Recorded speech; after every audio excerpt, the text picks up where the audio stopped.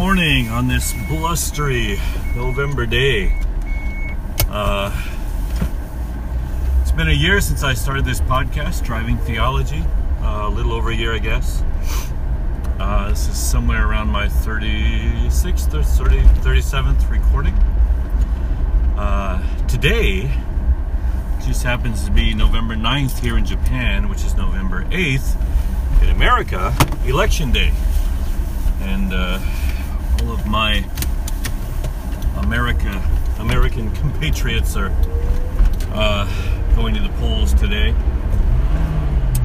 The early results are just coming in, and they're coming in from the seems like the smaller counties that closed down earlier in the Republican states of Indiana and Kentucky, and Trump is leading by a huge margin. And I just wonder, what CNN doesn't talk about the fact that most cities, no matter what state you're in, most cities are progressive and generally blue, whereas most of the rural areas in a lot of states are very red, very Republican.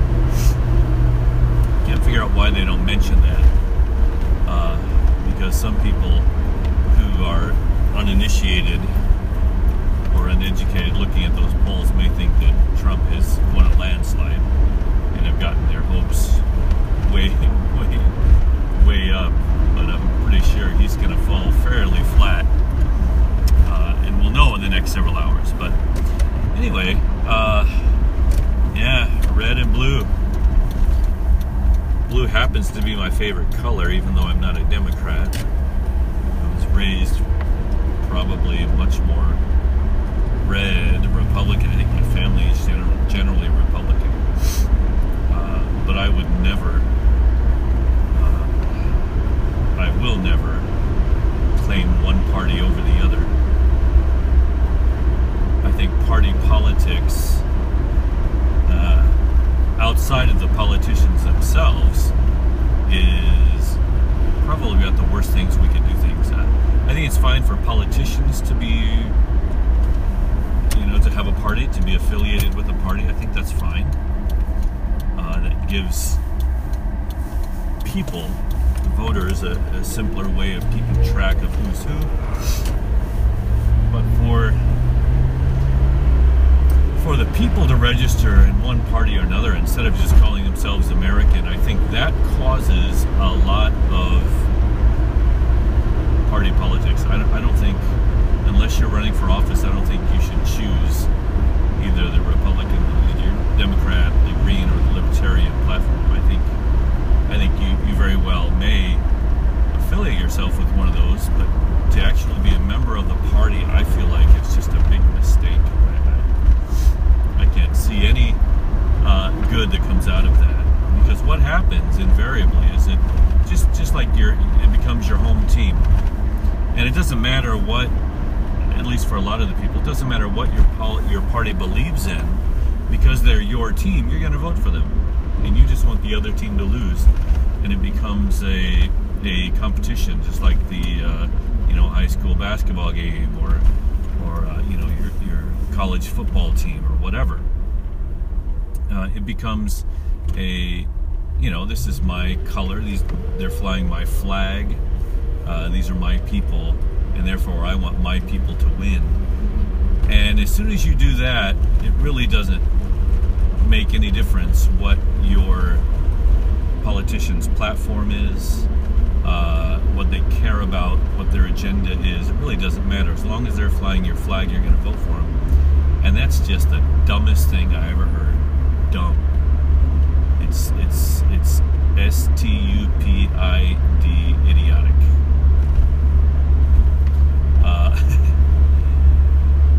Because once you do that, it's one thing to do that for a sports team. I get it, right? You're from this town, you have a sports team, you want them to win, and it's all for fun. But politics isn't for fun. Politics is life and death. We're talking about people that will be making decisions to send our young men and women into dangerous places.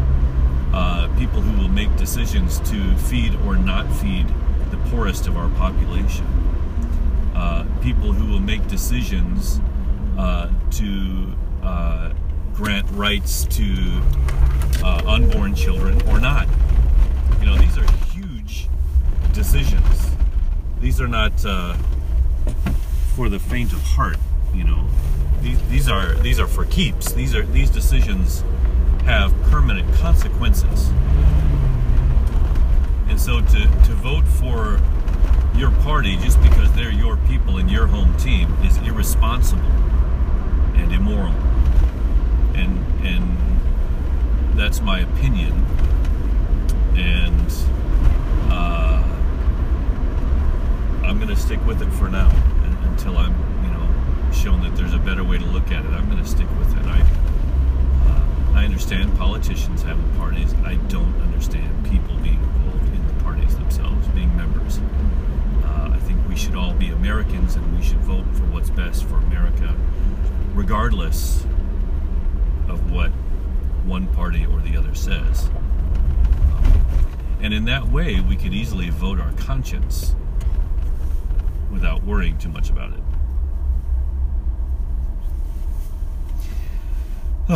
Okay, glad I got that off my chest.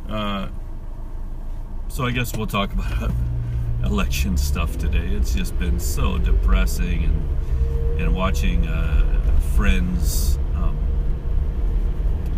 and family members and neighbors,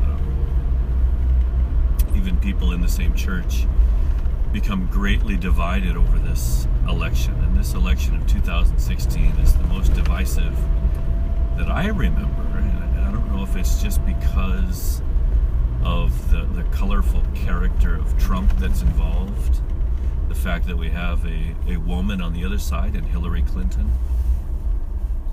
I don't know what it is, but we have a bumbling buffoon on one side. Can you hear that wind? It is blustery. This is dangerously strong wind. Clear blue skies, but really strong wind. So on the one side, we've got this bumbling fool. They call him the Orange Clown. On the other side, we have this seemingly unmerciful iron woman, I guess would be the best way to put it. And people are really divided between these two. But for different reasons. I think if you were to take all of the Trump supporters, I think you would find about half of them, maybe more, this is just a guess, no polls involved here. My guess is that half of them want him elected just to stick it to the other side. They almost want him to mess up. They want him to screw up and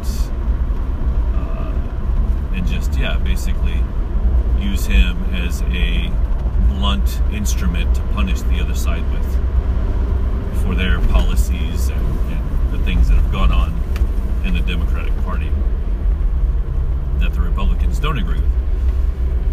On the other side, you have Democrats who want Hillary just so that blunt instrument, Trump, does not get into office.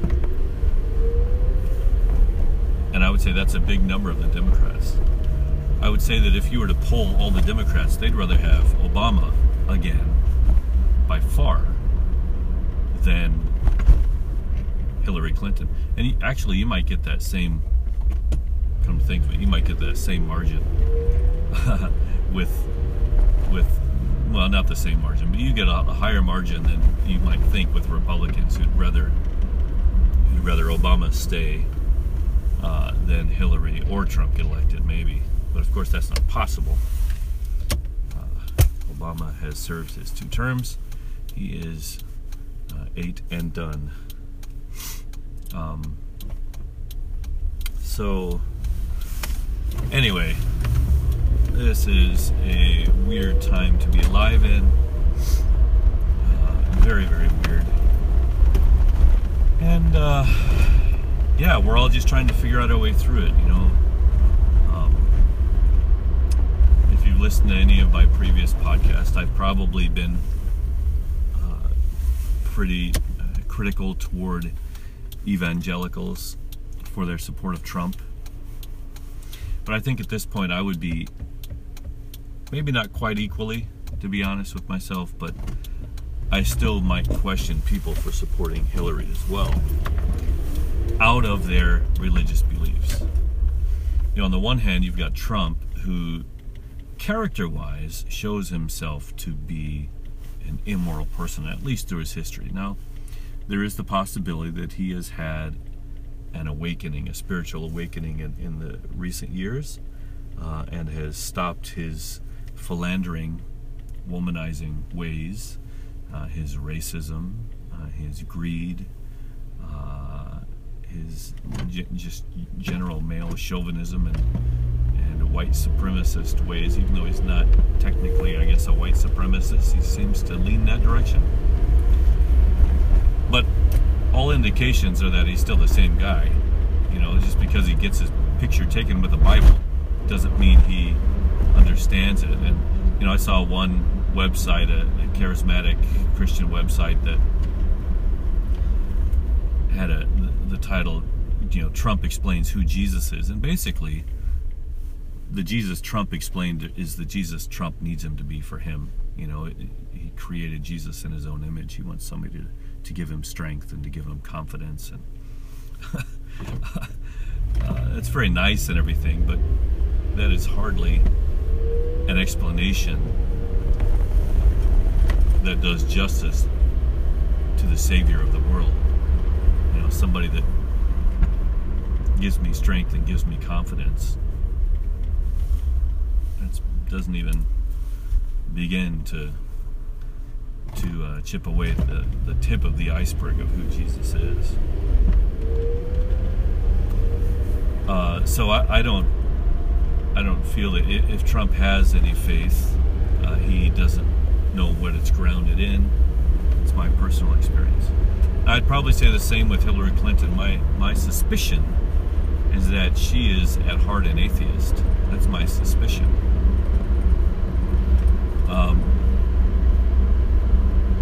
And yet I bet she has more knowledge, biblical knowledge, in general than Trump does. She comes from a much more traditional background than Trump, not wealthy, even though she's been wealthy in the last many years since her husband was president, probably some before that. I believe she's a Harvard-educated lawyer. All right, so yeah, anyway, we've got these two people, and right now people are deciding, and results are coming in, and no matter what happens, unfortunately, there's going to be no satisfaction in our country for some time to come. The divide is that great, and I don't know if this will cause any permanent rifts in our country. I don't know if we're going to see rioting. My guess is if Trump loses, we will see violence. That's just my guess. I think we'll see some good old boys go off to the woods and try to create their own little country or whatever. And the National Guard will be called in to do something about that. You know, the thing is if Hillary is elected, there's no guarantee that she will get any legislation passed. What so many people are worried about is that she is going to be able to pass all kinds of legislation against our First Amendment rights, and especially against religious freedoms, that would happen. And they think somehow that would diminish, that would be bad for the church, bad for believers in Jesus.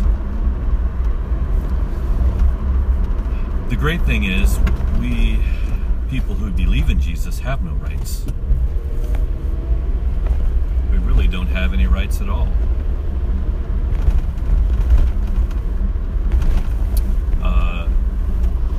Except to choose far as I can see, suffering. We have the right to choose to suffer for the cause of Christ. We have the right to choose Jesus over Satan, to choose good over evil. We have that, I suppose, right, if you want. Everybody has that choice to make.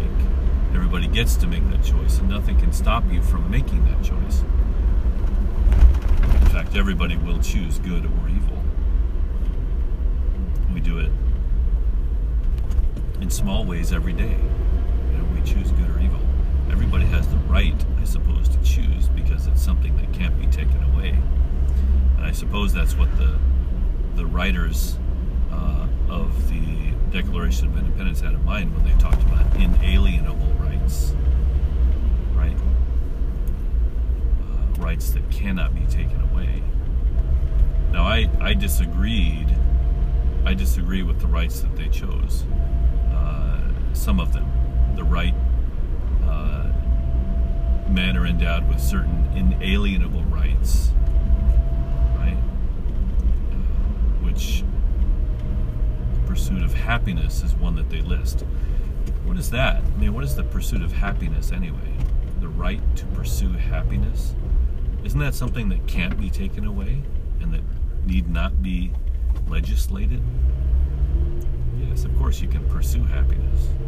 Nothing can stop you from pursuing happiness. Not a government, not a prison cell.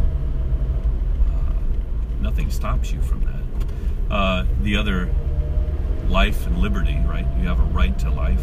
I dispute that. I think that we see in the Bible that Jesus is the giver of life, and he gives to those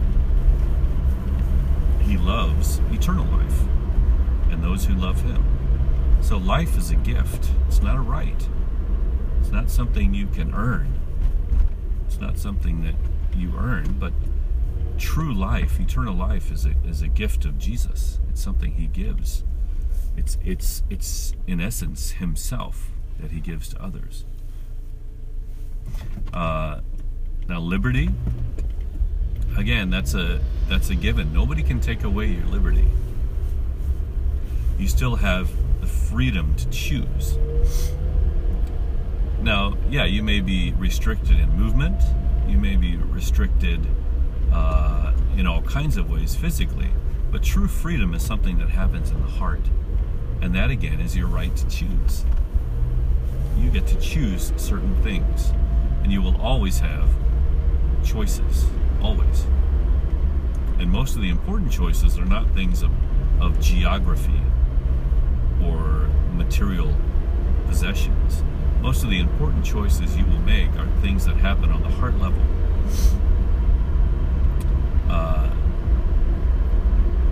The choice to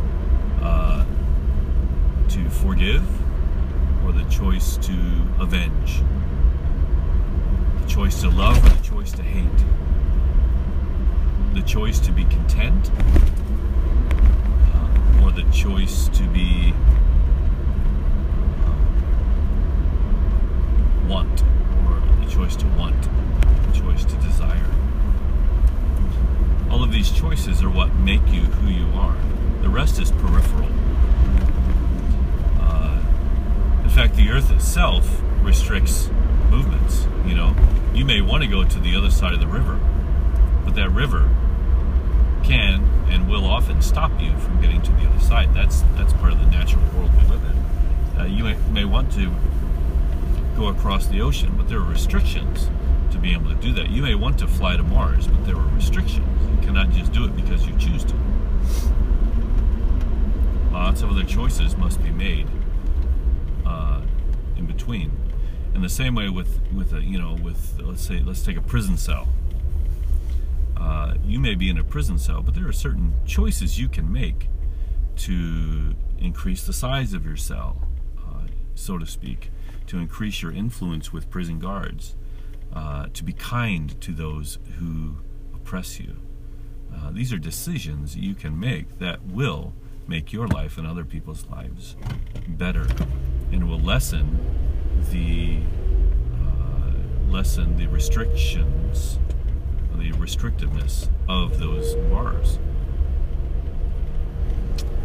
We have a mind that is capable, by design, of transcendence, of imagination, of thinking big thoughts, of going places in our mind and in our hearts, in our minds and in our hearts that cannot be stopped by physical barriers. So, yeah, I'm getting totally off the subject here, but rights as a Christian, really, the problem I see with demanding rights is that we always demand my rights. I want what I deserve, what I have been, what I've worked for, what I deserve. I want my rights. And as an American, I have the right to carry a gun, or I have the right to own property, or I have the right to vote. And you can't take that away. And all of these rights are not bad in and of themselves. The problem is that they're self-centered. The whole idea of rights is self-centered. We always talk about my right. I have the right. You don't have the right to restrict me, right? And Jesus was completely the opposite. He never worried about his own rights. He never talked about his own rights. What he was worried about was being kind and loving and generous and merciful, sowing hope and love into those he met. It was a completely selfless trajectory.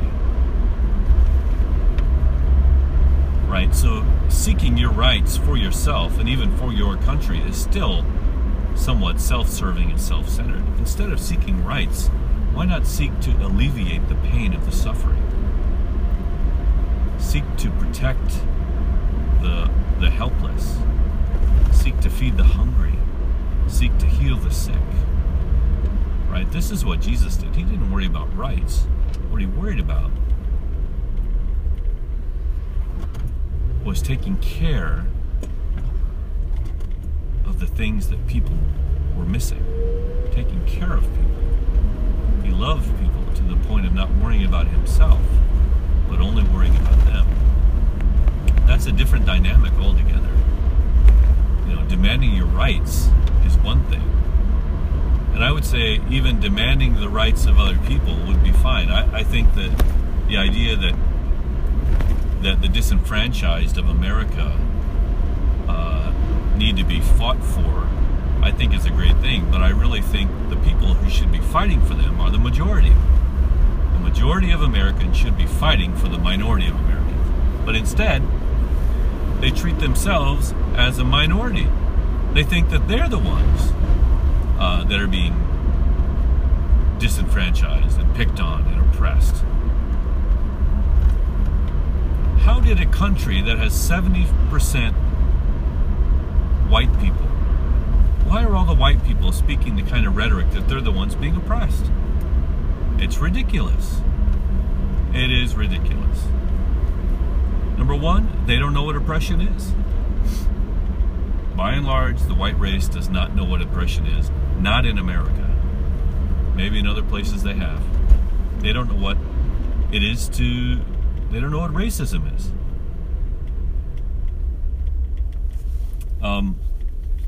Now, yes, you may have felt racism. Maybe you are a white person who went to a predominantly black school. That's possible. You may have felt some racism in that instance. But by and large, you are privileged in the country of America. You're in the position of privilege. You don't know what it is to live under a racist umbrella. Now, you may have experienced it here and there in pockets, but some people have never not experienced it. And it should be the majority that are standing up for the rights of the minority, not trying to get more rights for themselves, not moaning about a loss of a shadow of a right that they think they deserve. Fight for somebody else's rights once in a while. Stand up and be a person. Stand up and be human. If you are a person of privilege, it is your God-given right to fight for people who don't have the privileges you share, who don't have the privileges you enjoy. That's your right. You can do that. You can choose to do that. Nobody can stop you. It's what God did. God came down in the form of Jesus, who had everything in the world, literally everything in the universe, in the cosmos, belongs to him. And yet he came down, put himself in the body of a man, became poor, became homeless, became an outcast, and ultimately was labeled a criminal and died. That is an example of how the powerful should act to those who don't have power. That is how privilege works out in the best possible way. So white America, and I'm one of you, stop worrying about your own rights because you already have them, and start worrying about people who need help.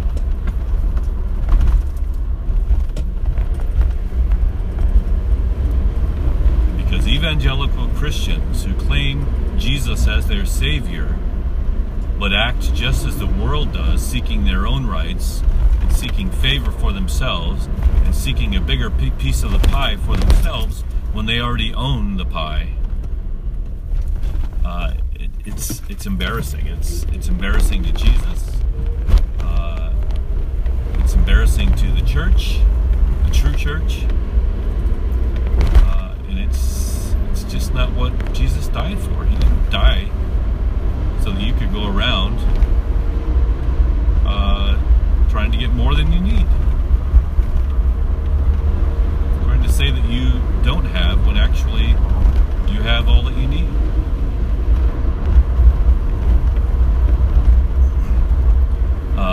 So in this election, I'm kind of 50-50 on who I think should be president out of the top two. My conscience would not allow me to vote for either one.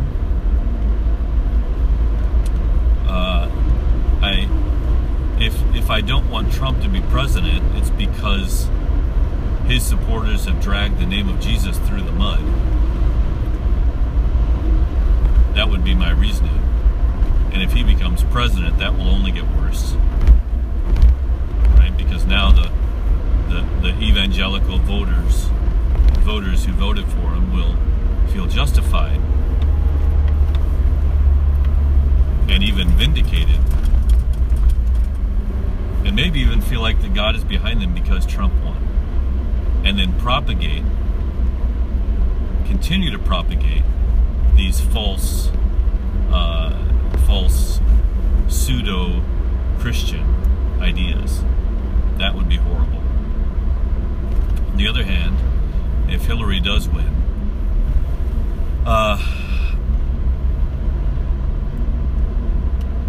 it's really the abortion issue for me with Hillary.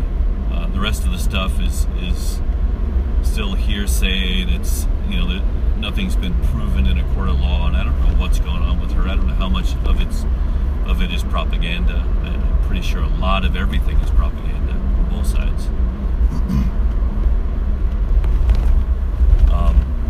So yeah, it's tough. It's difficult to figure out which way to go on these. But I do know that the true church is going to have a lot of cleanup to do and a lot of bridge building. We're going to have a lot of community building, a lot of reconciliation ministries between the two sides, no matter who wins. And that's not for America. That's our job already. But I really believe that to be a true follower of Jesus,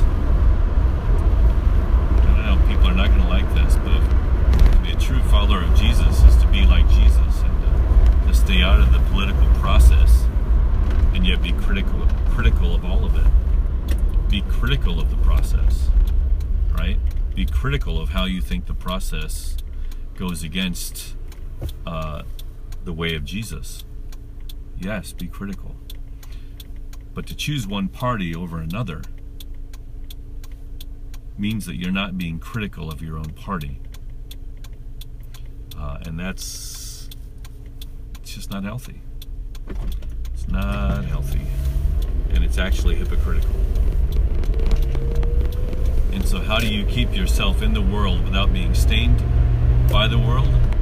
At least in the political process, I believe it is to remain outside of it, to remain critical of it, but to not affiliate yourself with one side or the other, but to always be on the side of true righteousness and justice and peace and hope and love and faithfulness.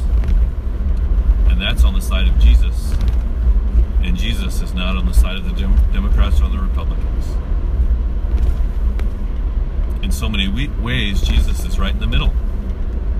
We would call Jesus a moderate, but the way of Jesus has often been in the middle, to come in between the extremes, to say, hey, neither side is doing great on all the issues. But over here, this side is doing good on these issues, and that side is doing good on those issues. So why do we have to choose one side or the other? We need to be critical where criticism is due, and we need to accept when a party is doing something good.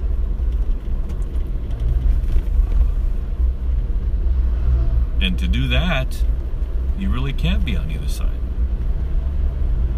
Jesus came in the middle, and the two political factions that he came between were the Sadducees and the Pharisees. The Sadducees were the conservatives of the day. They believed in a very small Bible. They believed in a very small God in a lot of ways. They were minimalistic, what I would call them. Very conservative. They didn't believe in angels, and I don't think they believed in miracles. And then the Pharisees, on the other hand, were probably the more powerful group at the time. They were very progressive. They not only did they believe in all the Bible, they added lots of text to the Bible. They created more text, and they created more traditions and more laws and more rules. And they made rules upon rules upon rules, and they were kind of the big government side of things. And so Jesus came in between these two parties and was quite critical of both, while not aligning himself with either. In a lot of ways, he would have aligned himself with the Pharisees as far as their belief in angels, and therefore demons, and their acceptance of a large part of the Bible as God breathed. I think Jesus would have accepted the prophets, the Psalms, and not just the Torah.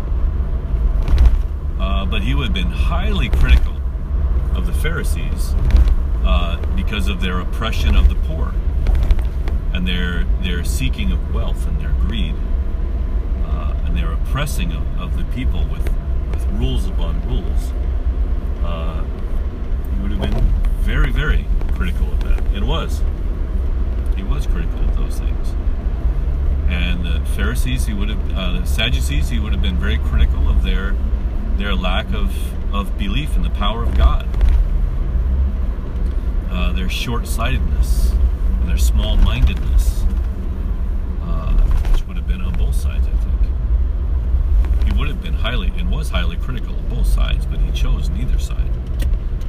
His side was the side of God. And that's exactly what's going on now. I mean, uncannily so. And conservative and progressive is just the state of people. Mankind, since Adam, have been polarized to one extreme or the other. Human nature has become polarization. I think that's what Satan revels in. He loves to see us divided. Right? That's his whole goal. Divide us. Because if we're united under the cause of Jesus, he has no chance whatsoever. So, yeah, I'm going to have to end this. I just got to my work. This has been a morning podcast. Thus, not so much yawning as I do in the evening. So it's great to talk to you guys. Love you guys, no matter who you choose in this political season. I just pray that the name of Jesus will continue to spread throughout the globe, and that he will come soon and fix all this mess. I pray that you also see ways that you can help him in whatever context you've been placed, to further the cause of the kingdom where you are, to further the cause of justice and love and peace, thereby spreading hope. Peace to you. Goodbye.